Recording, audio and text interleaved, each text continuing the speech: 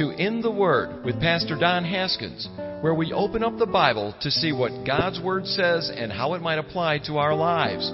Our prayer is that you allow Jesus to change you from the inside out.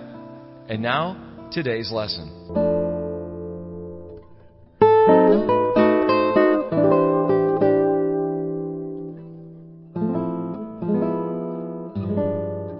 Amen, amen, amen. Hey, we are in 2 Corinthians chapter 8 today. 2 Corinthians chapter 8. Last week, being Father's Day, I didn't teach on what I was going to teach on. As you know, I go verse by verse through the Bible, chapter by chapter. I just kind of move through, but last week it didn't seem fitting. To me, I didn't think so, and I pray that I did the right thing. I think we had a good time last week. I know I did. As we looked at, the makings of a man and what a man looks like in the eyes of the Lord, I know that, for my own preparation for that, it was something that spoke to me, and I hope that it spoke to not just the men, but also the women. But we did not press forward in 2 Corinthians chapter 8, because the next 2 weeks, and I'm kind of looking around, I'm not really seeing a whole lot of new faces. I know we've met before, and so that's a great thing. So I don't see a whole lot of new faces. So that's a good thing, and it's also not necessarily a bad thing. It's the thing is that this study, it's going to talk about giving. It's going to be talking about giving. And I know that as any pastor, especially in the fellowship that I happen to be very comfortable with and am very familiar with in the Calvary Chapel ministries, I know that there's a lot of Calvary Chapel guys that just don't like to talk too much about money. I mean, so much of the world looks upon, churches and pastors in a way that they think, and they have this idea that pastors are all about what they can get out of your wallet. And I hope and pray that in the time that I've been here, that that's not who I am and what I do. And and most Calvary Chapels are not like that. And they don't preach on how much you give, and how much you need to give. And they will talk about finances. They'll talk about money. They'll talk about the responsible manner in which we handle money, given according to what the Lord has dictated in His Scripture and laid down in His Word. And we'll do that in a responsible manner, but we don't spend a lot of time on it. We won't have necessarily a temperature gauge on this side of the stage and another temperature gauge on this side of the stage saying, hey, we need this amount of money. This is how much we need. This is how much you're given. And we're seriously lacking. Come on, guys. You got to pick it up, And you're not going to hear that from here. And so I think that a lot of people know much about giving and know enough that they understand that, tithes and giving is necessary for a church. But I don't think it's a subject matter that we need to talk about every week, nor do we have to talk about it once out of every 4 weeks. I think that one of the things that keeps me safe, and I think keeps Calvary Chapel, a lot of Calvary Chapel, I'm not saying just Calvary Chapel, it's just who I am familiar with, but what keeps us kind of safe is that we just talk about money as it approaches itself in Scripture. And so we try to teach it the way that the Lord lays down. We're going to get to it, and we will get to it, but there has not been a plate that has been passed here. You know that. Many churches do pass a plate. I have nothing against that. My distant mentor and Pastor Chuck Smith, who was a distant pastor of mine for many, many years, and still is in some sense of the word, even though he's been gone for a few years, and he had an offering that they passed. So it's not like, hey, Calvary Chapel where it all began, they pass a plate, and there's nothing wrong with that. There's nothing wrong with that. We just have chosen not to do that. We have a box in the back. You want to give, it's right back there. That's what you do. That's how we go about it. We don't focus on one thing other than hopefully and prayerfully Jesus. I pray that we, and you can understand that what we need to focus on mostly is Jesus. We need to focus on Christ. And so that's what our intent is here, what our desire is here. And so when we come to a time where it talks about money and talks about giving, it's always, for a pastor like myself, it's always a little, oh man, if there's a lot of people that come in that are new, I don't want them to go, oh yeah, here, great. Here's another church that just talking about money. I knew that you finally got me here, and now you're talking about money. I told you, every time I go to a church, they talk about money. That's not the case here. We don't really talk about it unless it comes up in Scripture, and that's where we are. On the other hand, it is kind of a cool thing when you have somebody new that comes in and hears, a hopefully an honest and an accurate take on God's view of money, and you see it in Scripture, and you know it's not the emphasis of the church is money. You remember me talking about this. I know that if you've been around any time with us here at Calvary Chapel, you've heard this before, but surprising to probably not many of you, probably my favorite place of sections in a newspaper on Sunday is the comics section. I love the comics. And there was an old comic. I've always loved the comics. I've always loved to read the comics. Back where I grew up, out in California, there was a comic strip that was written by a fellow by the name of Bill Keane, who wrote The Family Circus. Any of you guys remember The Family Circus? The Family Circus was typically was a one-pane comic where it usually was just a circle. And inside the circle, it had whatever the comic was that day. They didn't typically have a series of comic strips. It was usually just a one-pane comic. And on this one particular day that I remember reading in this paper and seeing this was back when I was probably 15, 16 years old. I remember seeing Bill Keane had written, and he would oftentimes, it was a very family-oriented, family-minded, comic strip where, he and his wife and their 3 kids, Dolly, PJ, and Billy, were, the kids and all of the different happenings that go on. Well, Bill, the father, in the comic strip was actually him. He was a guy who did comics.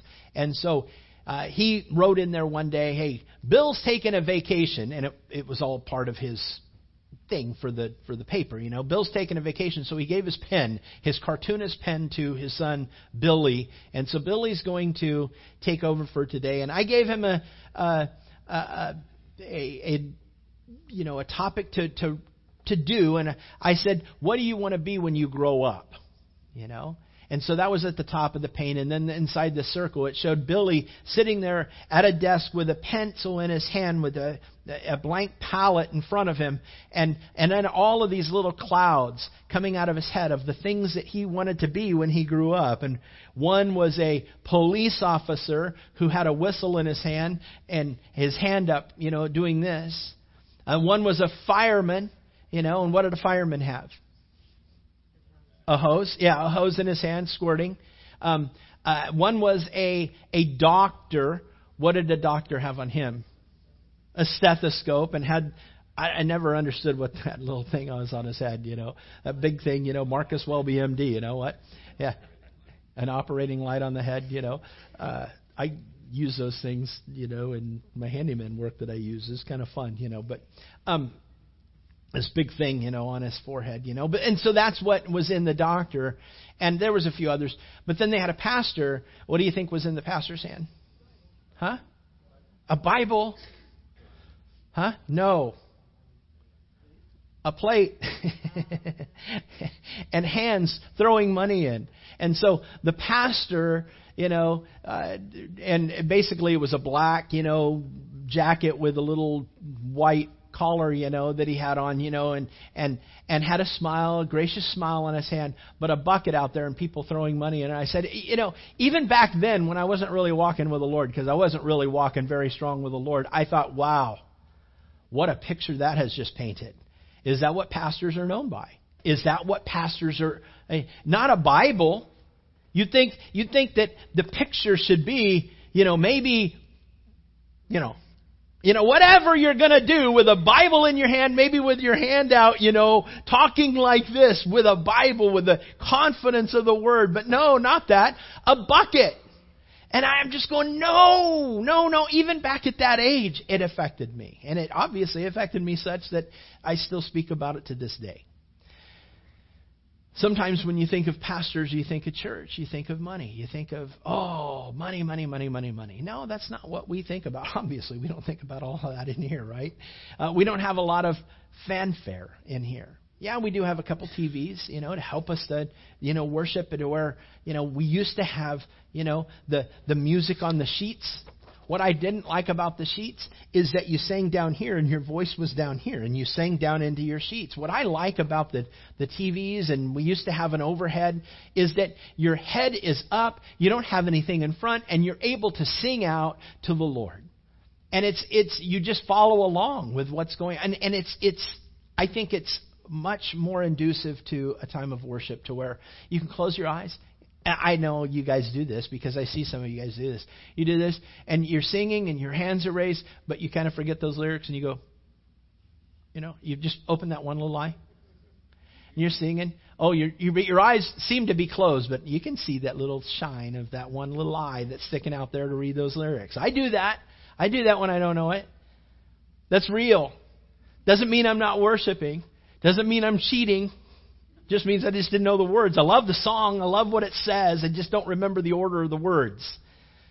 And so you're not cheating when you do that. So just you've got a free pass. Do that from now on, But here's the thing. A lot of fanfare in a church. A lot of needless use of the money. Hopefully you don't see that here. But here's the thing. Paul is going to be addressing the church in Corinth today in chapter 8 of 2 Corinthians. But he's going to speak to them from where he is in Macedonia.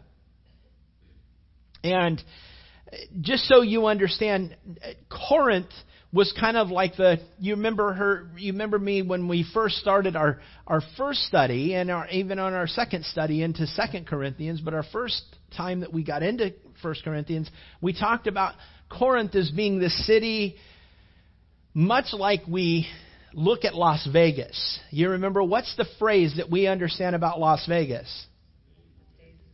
What happens in Vegas stays in Vegas. We all know that, right? And that's the same kind of a phrase with Corinth, is that Corinth was kind of like this metropolis, a place where you went to live a debaucherous life, and they offered it, wildly there. And so to have a debaucherous life in Corinth, wasn't even really looked down too much. Now, Corinth was also very well studied. They were very smart. They were very well educated, but it was also a very decadent city. It was a city that really there was no restrictions on morality, and so there we have in Corinth you had that, and because that was the moniker of the city, basically, what happens in Corinth stays in Corinth. You can call it maybe Las Corinth, not Las Vegas, but Las Corinth, As we have that mindset there, you had people that came from all other countries to come to that place, because what happened in Corinth stayed in Corinth. And so they did that. And so you had all this outside money pouring into this place. Corinth wasn't a poor city. Corinth was a wealthy city. Corinth had a lot of money. Paul had started a church there. He had been there preaching for about 18 months as he had ministered there as Pastor Paul of Corinth, the Church of Corinth, Calvary Chapel, Corinth, maybe. And so Paul is there, and as he does that, he's gotten to know the people, he knows them, he's teaching them, but they've had some failures, they've had some issues that Paul's had to deal with, and he is going to deal with them on a few other things. Well, Paul's not in Corinth right now, Paul's in Macedonia, and he's in a place where Macedonia was not known for what Corinth was known for. Macedonia was a very, very poor city, a very poor city. And that is necessary for us to know as we dig into our study, because it's going to make a whole lot more sense as we understand that Corinth is very wealthy, Macedonia was very poor. It was a very poor time. Paul writing in 2 Corinthians chapter 8, 2 Corinthians chapter 8 verse 1, Paul says, "Moreover, brethren, we make known to you the grace of God bestowed on the churches of Macedonia, that in a great trial of affliction, the abundance of their joy and their deep poverty, it abounded in the riches of their liberality. For I bear witness that according to their ability, yes, and beyond their ability, they were freely willing, imploring us with much urgency that we would receive the gift and the fellowship of the ministering to the saints. And they did, not as we had hoped, but first gave themselves to the Lord and then to us by the will of God. And so we urge Titus that as he had begun, so he would also complete this grace in you as well. But as you abound in everything," and we'll get into verse 7 after this. But here's the thing. Paul, he opens up 2 Corinthians chapter 8 talking a little bit about Macedonia. Macedonia is very poor. It's in deep poverty. But they have an abundance of joy. The abundance of joy comes from, Jesus says, I came that you might have joy and that your joy would be full. Right? Jesus came to bring joy. To bring joy to a heart. Oh, does it mean that you're going to have a joyful life? Does it mean that your joyful life is actually translated into having everything work out for you perfectly in life? No, that's not what it means. That's not what Jesus talks about in joy. Those of you who've been walking with the Lord for any amount of time, you know that as you've gone through some of the deepest of trials in your life, that there is something there that passes what this world would know and could understand. And that is that there is a peace there in the midst of the trial. There's a peace there that is in the midst of this incredible time and devastation in your life. There is a peace. I just had a friend of mine who lost his wife over in Fort Lauderdale. Kind of has touched me a bit in the midst of it. They were friends of ours. Owen and Lynette Ridgely. She spelled her name the same exact way as my wife. And we worked together. We were all on staff together over in Fort Lauderdale for a time. And Lynette was a picture of health for many, many years. And then she had this cancer, and the cancer ended up taking her life. And she passed away just about a month ago. And young mom, kids, beautiful kids. And here, it breaks my heart for my friend. Owen was one of my accountability brothers when I was over in Fort Lauderdale.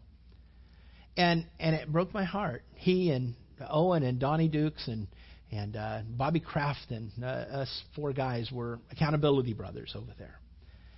And it breaks my heart for my brother that he is dealing with what he's having to deal with and carry on with his kids. And it's a tough thing. But you know what? Even in the midst of it all, it doesn't make any sense. If I'm sitting in the world and I'm sitting there looking at and I just am a friend of Owen's on Facebook because, well, I've gotten to know him and I knew him outside of the church or something like that, to see a joy that is still there, not just in his eyes, not just in his life, but even you can see it in the eyes. Eyes don't lie, do they? Eyes don't lie. Someone can sit there and have this just deep, devastated loss. And they can say, I'm joyful. And you can see in their eyes, no, you're not. No, you're not. I know you're saying that because you want to believe it, but you don't have that deep peace. You don't see that in the eyes of these kids. Oh, and it's not because they didn't love their mom. They adored their mom. But there's a joy. There's a deep joy in the midst of Owen's eyes. Even though you can hear in his words the devastation, there's still a joy. There is still a joy. And he writes about the joy that is deep, even in Christ, even in the midst of the trial, even in the midst of this incredible trial. And I only bring that up because, to me, I think that that's one of the most devastating things that can happen to my life, is for my wife to be lost to me. Or my son to be lost to me in such horrific manner, sitting there watching them die. It's a horrible, horrible, horrible fate. And to have a joy, to sit there and to see the joy even in the midst of the trial. It's not happiness. Happiness and joy are two different things. You understand that, right? Happiness and joy are two different things. Happiness is dependent upon your circumstances. Joy is not dependent upon your circumstances. Joy is something that is ingrained deep. Joy is something that is there because it is ingrained. It is set deep and sunk deep into a soul of a person. That can only be set there by Christ.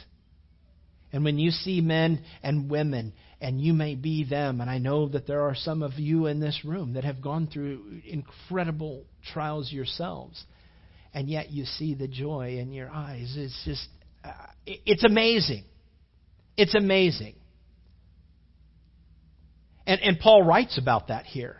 He says to about the Macedonians, in great trial of afflictions, man, the abundance of their joy was incredible. And their deep poverty, it abounded in the riches of their liberality. For I bear witness, and he's writing to the Corinthians, I'm telling you about the Macedonians. You are a wealthy people, you're a wealthy church, you're a wealthy city.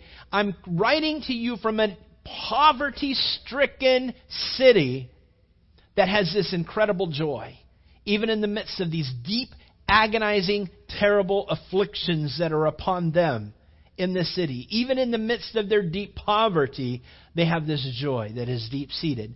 And it's found in Christ, right? It's found in Christ. For I bear witness that according to their ability, yes, and beyond their ability, they were freely willing, imploring us with much urgency that we would receive the gift and the fellowship of the ministering of the saints. Now, before we go on, so that we would understand even a little bit more, what gift is being spoken of? The gift that is being spoken of, we've talked about it over the course of us talking through the book of 1 Corinthians, 2 Corinthians, even as we've moved through the book of Acts. You will see that the gift that Paul is talking about, as he's going into these different locations, Paul is receiving financial gifts from different churches in the Asia Minor region. In the Rome region even. He's receiving gifts in all of these areas that he has been called to as a minister, as a missionary, if you will, to minister to these cities. He receives gifts from them, and he's collecting this gift, this financial gift, to take it to where? Somebody knows. Jerusalem, right. He's taking it back to Jerusalem because Jerusalem, where it all began. It's the epicenter of where Christ was crucified. It's the epicenter of where the church began, there in an upper room, with the breath of the Holy Spirit, the wind of the Holy Spirit coming through that upper room. And here you have the birth of the church. And the birth of the church actually happened even before the upper room. The birth of the church happened when Christ rose again and when he approached the 11 disciples at the time. Judas was gone. He'd hung himself and then burst asunder. It's a whole other study, but here's the thing. He's meeting with the 11, and he meets them, and he breathes on them and says to them, what did he say? Receive the Holy Spirit. I'm of the conviction that when Jesus breathes on someone and says, receive the Holy Spirit, I'm under the conviction that they received the Holy Spirit at that time. I think that that's when the church began. That was when it all began right there, when he was with the 11 disciples. Not in that day, 58 days down the road at Pentecost where the wind rushed through the room. It all began with the 11 disciples. That's when the church began. That's when the church began. And so the church started there in Jerusalem. And you remember that as you move on through Acts chapter 1 and then into Acts chapter 2, you remember how it says there in Acts chapter 2 that each person began to sell off their things. They began to sell off all of their things and then gave unto the disciples and the apostles there to distribute to anyone as they had need. That was a radical move of the church in a demonstration, not in an attempt, but in a demonstration of sacrifice from that church, because they thought that Jesus was going to come back very soon. They thought that Jesus went into the clouds and he was actually going to come back in the next couple weeks, maybe the next couple months, but whatever. We have a job to do and we need to do it now. And so let's sell everything that we have. Let me sell my business. Let me sell my house. We'll live in a tent so that we can go out and minister. And they sold all their stuff off. They gave unto the church. And the thing is that they began to do a lot of really neat things. But as Jesus tarried and he hadn't come back at that time, all of a sudden life continued on. And these people started to become more poverty-stricken and more poverty-stricken. And because I think that this was a mistake. Personally, I think it was a mistake. Now, I'm not dogmatic on that. But I don't see them asking the Lord, should we sell everything and give unto the poor? Sell everything?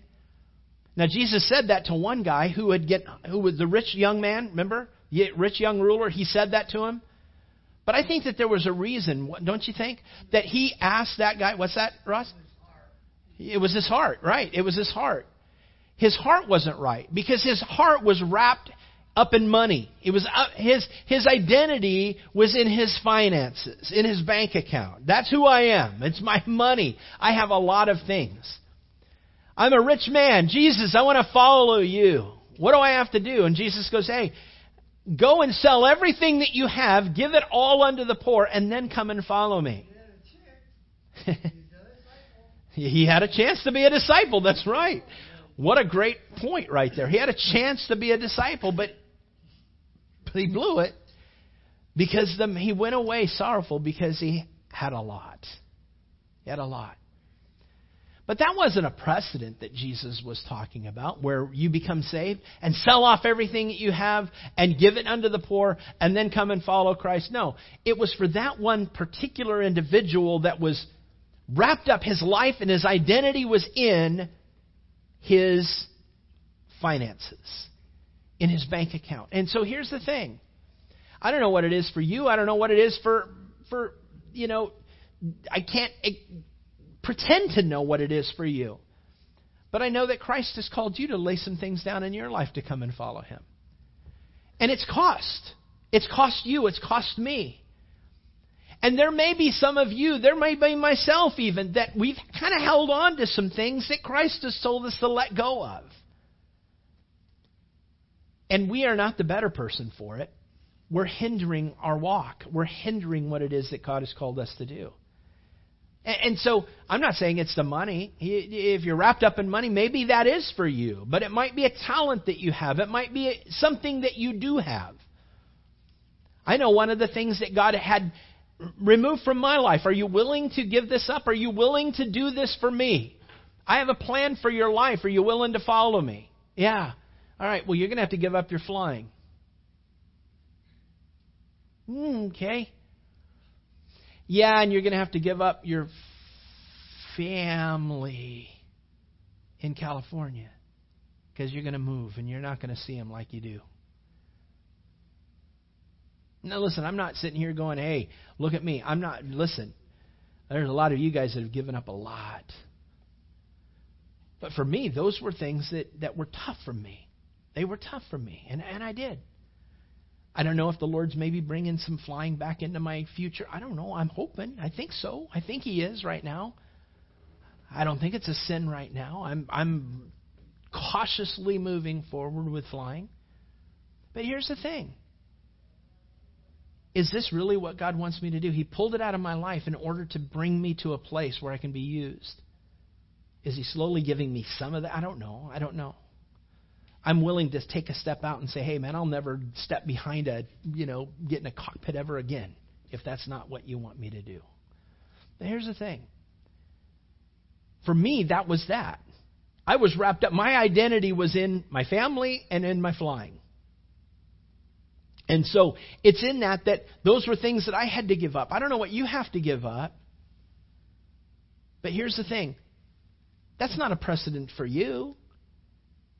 If you've never flown in an airplane, how hard of it would be for a sacrifice if God said to you, give up your flying? If the Lord were to say, Don, give up your money. I almost giggle. I don't really have any money, Lord, but okay, I'm not, is Don identified by the wealth that he has in finances? No, I don't think so. I'm not. Here's the thing. That's what that man was. But Paul, he's saying Macedonia is poor, but there's something about them that you can learn from, Corinth. I had visions of grandeur that I get all the way through 2 Corinthians chapter 8. I'm not even going to come close. We'll get through these first 6 verses and touch on 7 just to understand what we're going to get into next week. He says, in Macedonia, they're poor. They're poor. But it abounded in their riches and liberality. And I'm going to bear witness of them. Okay, I'm going to say something about them, that according to their ability, yes, and beyond their ability, they were freely willing. Freely willing to do what? To give unto the church.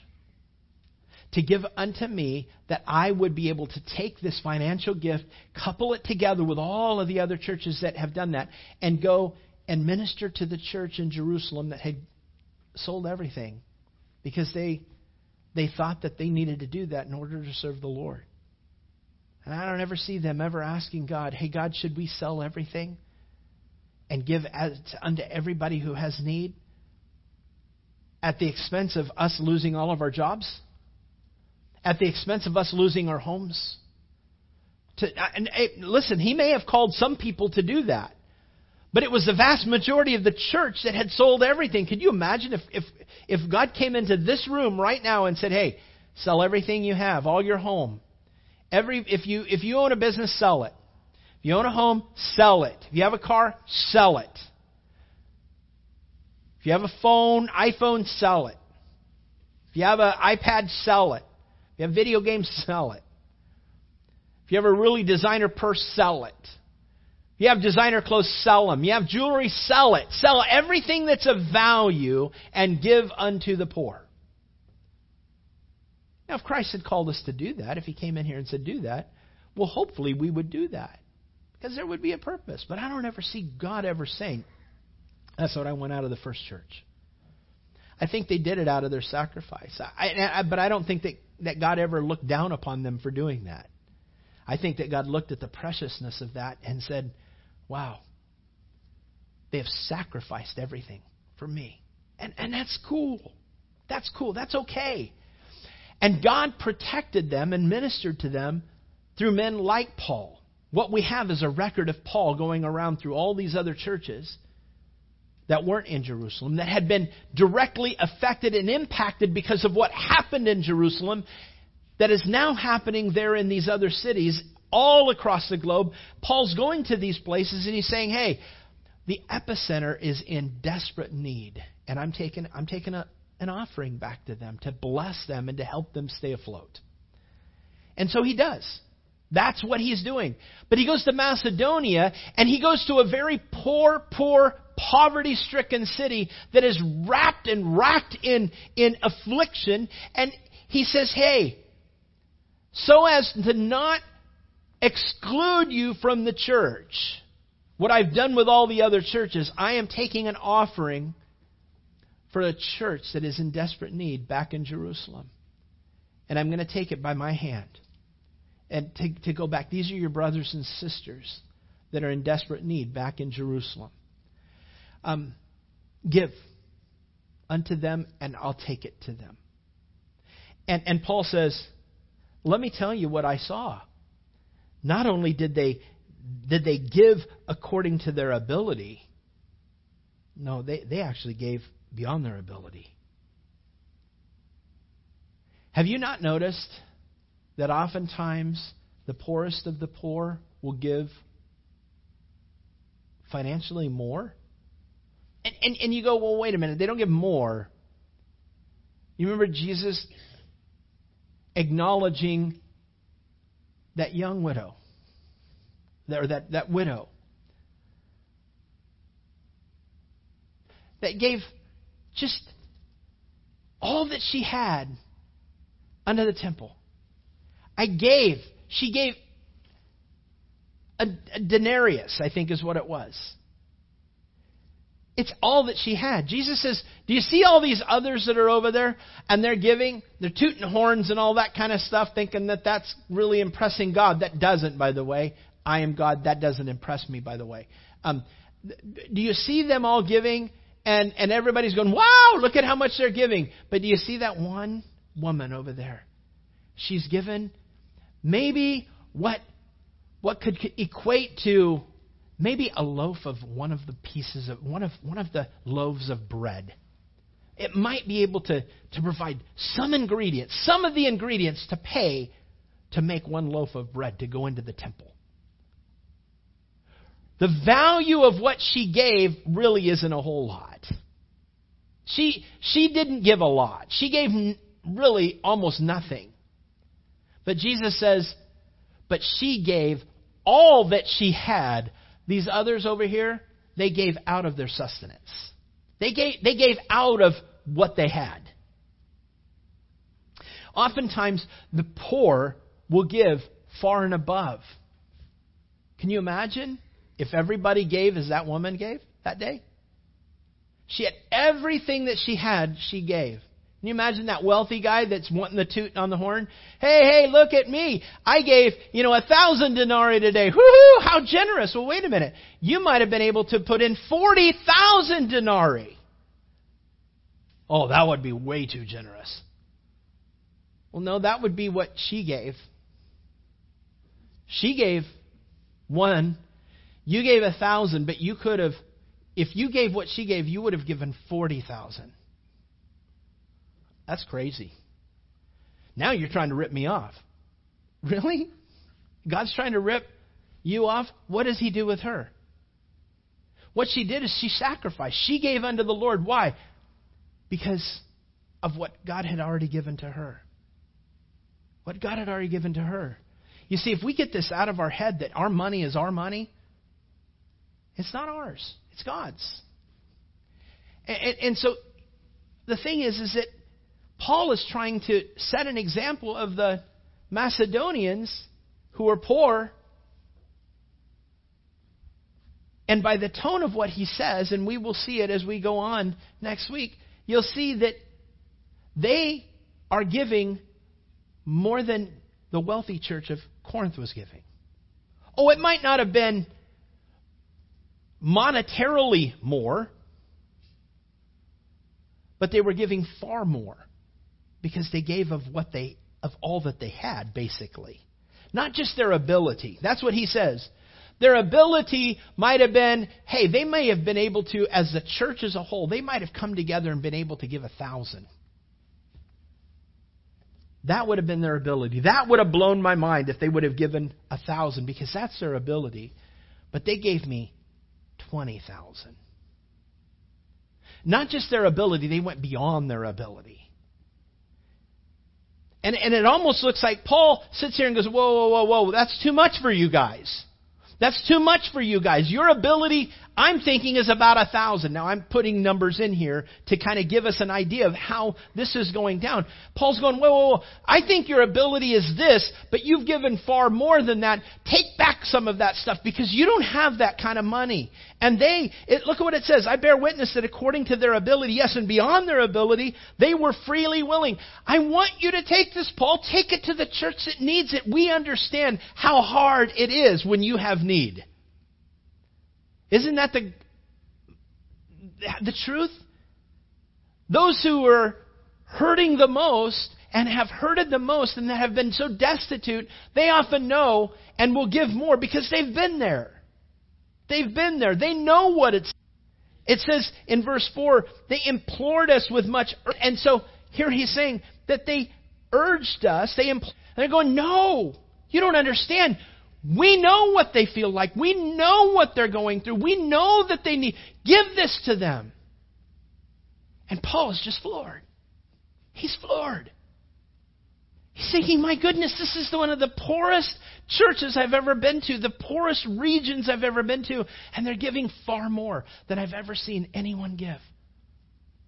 Especially as it pertains to Corinth. You have so much, Corinth. I want you to understand the giving and the joyous heart that these have over here. And this they did. Verse 5, not as we had hoped, but first they gave of themselves to the Lord and then to us by the will of God. And so this is a very important understanding. They didn't just give the money just because they wanted to give the money and be seen. The thing is that they said, what Paul's pointing out, first, they gave to us in service. They gave unto the Lord. They gave unto the Lord their time, their effort. Giving unto the Lord is not always just finances. Giving unto the Lord is sometimes your time. Giving unto the Lord is sometimes a word. Giving unto the Lord is sometimes an effort to minister. What he's saying is that they're demonstrating a changed life because God grabbed a hold of their life and and God changed their life. And they don't recognize that their lives are their own any longer. And if God can take anything of mine, take it. Because if it's our time that you need, you've got it. If it's our talents that you need, use them. If it's whatever we have that you can use it. Oh, we have money too. We'll give you the money. Oh, you don't have that much money, Paul says. Oh, you don't have that much money. We're imploring you. Take this with you. And Paul's like, wow. He's blown away. What it is, it's an indication of a church that was radically saved. That understood what a walk with the Lord was. We own nothing in and of ourselves. It's all of the Lord's. Our homes, our talents, our lives, everything that we are. Our finances, everything, it's the Lord's. Paul will go on and he'll talk about how he looks at how the Lord, it says and I know I said I wouldn't get there, but verse 9, just look at this. It kind of gives you an understanding of why Macedonia did that. For you know, verse 9, that grace of our Lord Jesus Christ, that though he was rich, yet for your sakes he became poor, that you, through his poverty, might become rich. He's saying Christ was rich. You kind of go, well, when was he ever rich on this earth? I don't ever see Jesus ever rich on this earth. He was born of a virgin, an unwed mom. He was a child of an unwed mom for a year. He was a carpenter. They didn't make a lot of money back in that day. We don't really see a whole lot of money that he had. So where was he rich? Where did he give?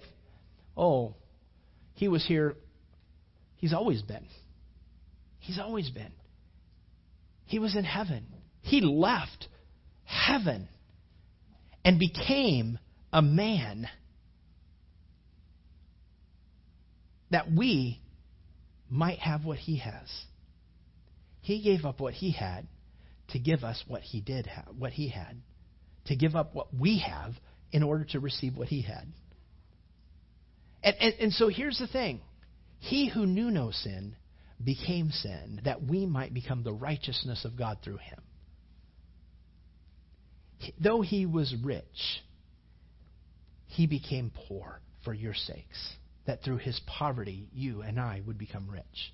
They understood that in Macedonia. They haven't gotten it in Corinth yet. And sometimes we as a church, we don't get it. We haven't gotten it. Giving is a grace. You see it there in verse 9. For you know the grace of our Lord Jesus Christ. Grace. It's an evidence of the grace of God. Giving is an evidence of the grace of God. You understand the grace that has come upon you, the grace that has been bestowed upon you. I am deserving of hell, and you gave your life for me that I can inherit heaven. I can have my sin, I can have my sludge, I can have my wickedness washed away to where in God's eyes I'm clean, and one day I will be in heaven. You became me that I can become you. And so I am giving up heaven for hell for heaven. Jesus is saying, I'm leaving heaven to come and live through a hell that you can inherit heaven. And not because of anything you've done. Because God demonstrated his love, right? We know that, right? God demonstrated his own love towards us, and that while we were still sinners, Christ died for us. So it was nothing that caused God to come and save you and I. No goodness. No righteousness in and of ourselves. We were simply sinful sludge monsters. We were wicked in the eyes of the Lord. We were sinful and lost. And God loved us so much that he says, man, that's a poor state those guys are in.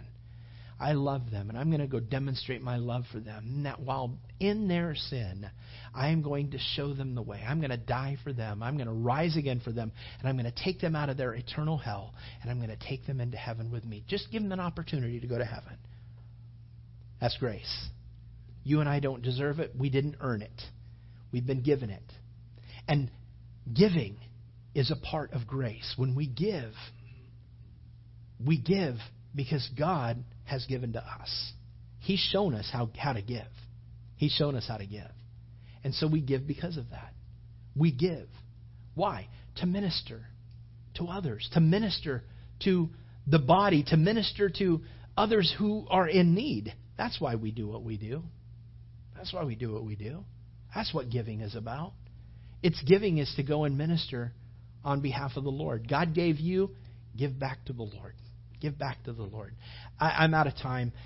We'll pick up next week here. And so, Lord, we pray that as we are listening to this and we're learning and we're growing, we're probably going to be maybe this week, next week through this. I don't know that we'll go into the third week on this, but Lord, I pray that you help me to articulate this in a way that is not boring by any means. Lord, that this is not attacking anyone, that this isn't ever perceived as a manipulation to draw out more money. That's not what this is all about. Never has been about that. I never want it to be. I never want to be accused of that. God, I never want this church to exist to pay me or pay for this church. That's not what it's about. Lord, we'll go to a park if we need to. I pray, Lord, that we just do what it is that you want us to do. That's what it's about. Help me to articulate your word clearly. Help me to encourage not only myself, but my brothers and sisters in this room in your word. This is what your word's saying. This is what our brother Paul is trying to articulate to the church in Corinth. They have so much and they've learned so much so far, and Paul is still pouring into them. The parameters of giving. The reasons for giving. To where it's not a duty. It's not a law. It's not the requirement. It's not the beating down of a regulation. It's not the duty, it's a devotion. I'm devoting back to you, Lord, because you have first devoted to me. I'm loving and giving back to you, Lord, because you have loved and given to me. And I do that freely, and I do that, as we'll learn here in the next chapter, hilariously. I do it joyfully. Help us, Lord, to understand that this isn't just about finances, but it's about our love. It's about our time. It's about our efforts. It's about our willingness to reach out to those who others may not want to reach out to. To help those who others don't want to help. To minister to maybe someone who nobody else wants to minister to. We give you our time. We give you our efforts. We give you our talents. We give you our finances. We give you our all. Use them as you will, Lord. Help us to know what it is that you desire us to give. In whatever capacity you want us to give. From this day forward, in Jesus' name, amen. Amen.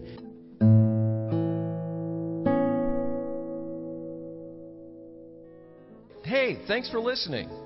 So, did Jesus cause a change in you today? Or do you need prayer?